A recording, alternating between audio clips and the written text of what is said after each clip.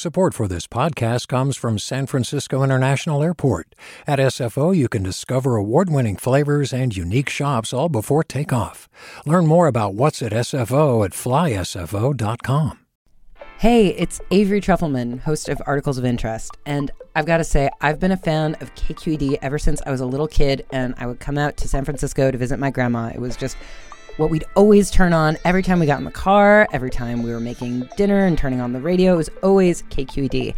And then over the years, I've become a massive fan of KQED podcasts because this is local reporting at its best. These are answers to questions you've always wanted to know, interviews with exciting, unusual voices, necessary journalism, all told with love and care and artistry. And did you know that a majority of KQED's funding actually comes from members? It's just people like you and me supporting the programs they love, while also getting access to cool events, behind-the-scenes footage, and so much more. If you want to sign up and be a part of this amazing community, visit donate.kqed.org/podcasts to become a member today. That's podcasts with an S.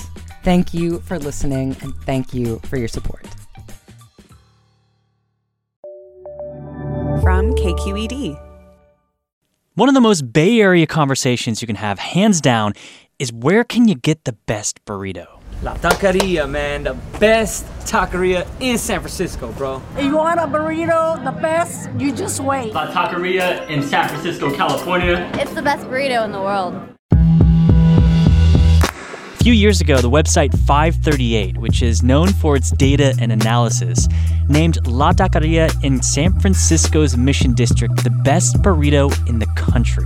A Bay Area taqueria has become the talk of the town after earning top honors in a national tournament. The attention brought fame, it brought money, all to this one shop. But all this fame also brought a fight over wage theft. Today, the people who work in the country's most famous burrito shop. I'm Devin Katayama. Welcome to the Bay.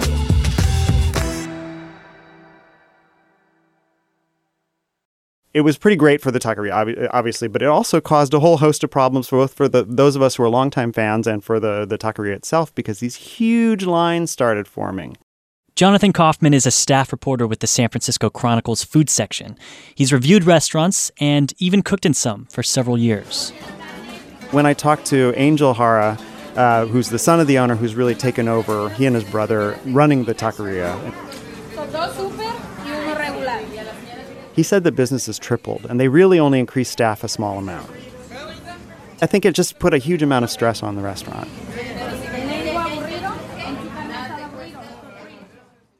Okay, here we go. Victoria Romero, who was 18 when she started working for La Taqueria as her first job, is a student at SF State. I'd love to hear your experience of working there and what happened. Mi experiencia en trabajar en la taquería fue interesante.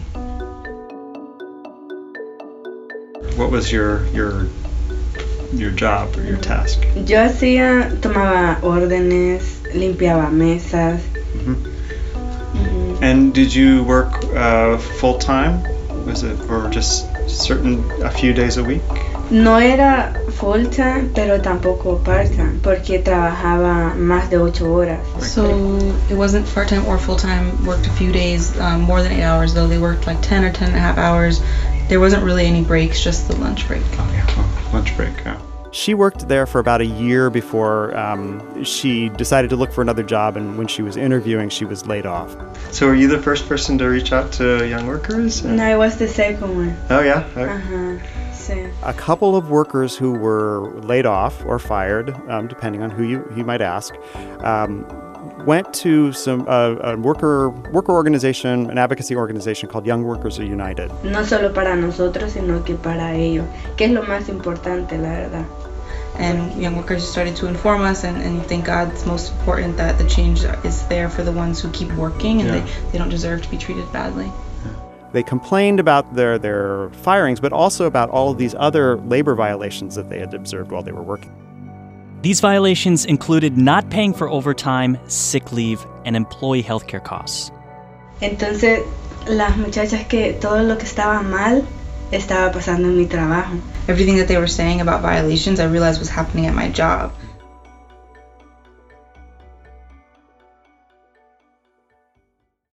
That sounds like a common thing. Is that a common thing? Yes. There are lots of things some things are more common than others, right? So not paying overtime, I would say, is relatively common. Not having regular work breaks, lunch breaks, dinner breaks, that is totally common. I think there's always been this attitude in the restaurant business that, the workflow is so different, and so, people don't observe the same labor laws. So when these employees went to go seek help, what happened after that? There was a group of four workers, 2 who had been let go and 2 who were still there. They really worked to organize and tried to talk to some of their coworkers, but they definitely really tried to talk to the Hara family about can we address these issues? Can we make this workplace better? And can you make some of these, informal, illegal things legal?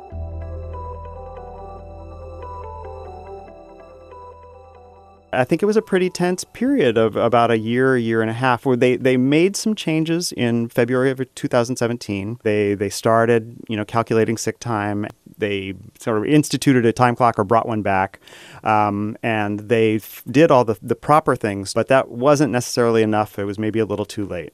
These 4 women were organizing to really make the workplace better for all of their coworkers, many of whom were suspicious of what they were doing, were worried that this might affect their jobs or it might affect the business.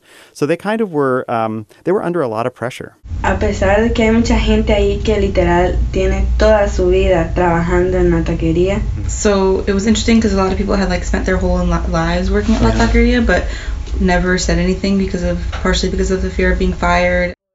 In July 2017, the state came in and interviewed workers for a little bit, and the city requested employment records from the Hara family about their employment. In November, both agencies issued their fines and citations and the amount they wanted them to pay the workers. Out of all the work the women did fighting for their rights, in the end, they got La Taqueria to start paying for overtime, sick leave, and employee health care costs. And the company had to shell out back pay. I talked to the Hara, Miguel and Angel Hara. And what did they say? They're embarrassed. They're upset, probably a little angry still. They ended up having to pay in total $600,000. And they ended up closing 1 day a week and laying off a bunch of workers. But I think they're mostly embarrassed. I know you are a patron of this place, but has it changed the way you view it as an establishment that you go to? Well, I have mixed feelings about that. There are a number of businesses that I don't patronize because they've made some ethical choices, particularly around sexual harassment, some of those complaints that have come out.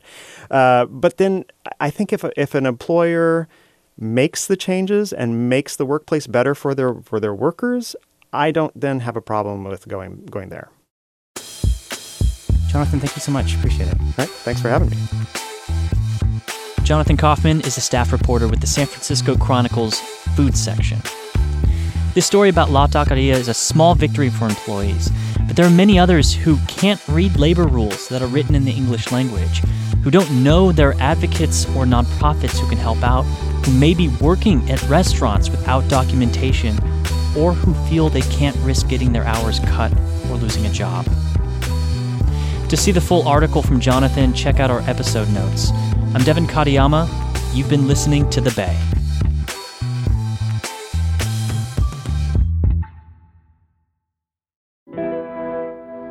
Before I let you go, I want to tell you about the California Report magazine this week. The podcast is dedicating the entire half hour to a story about a woman named Beth who goes searching for her daughter who disappeared one day.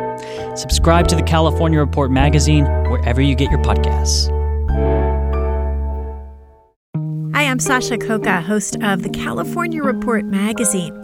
Every week, we bring you stories about what connects us in the giant, diverse Golden State. Because what happens in California changes the world. I love this place. We were once seen as like the place to be, California. The land of milk and honey. That's where you go to Sunshine State, but we just have challenges right now. KQED's California Report magazine. New episodes drop every Friday, wherever you get your podcasts. Hey, it's Glenn Washington from Snap Judgment. And if you love what you're hearing, and I know you love what you're hearing. Please consider becoming a KQED member. You get special access to cool events, behind-the-scenes footage, and so much more. Plus, you'll sleep better at night knowing you did your part for the community you depend upon. It's in you. Please be in it. Visit donate.kqed.org/podcasts to sign up now. That's podcast with an S. Thanks.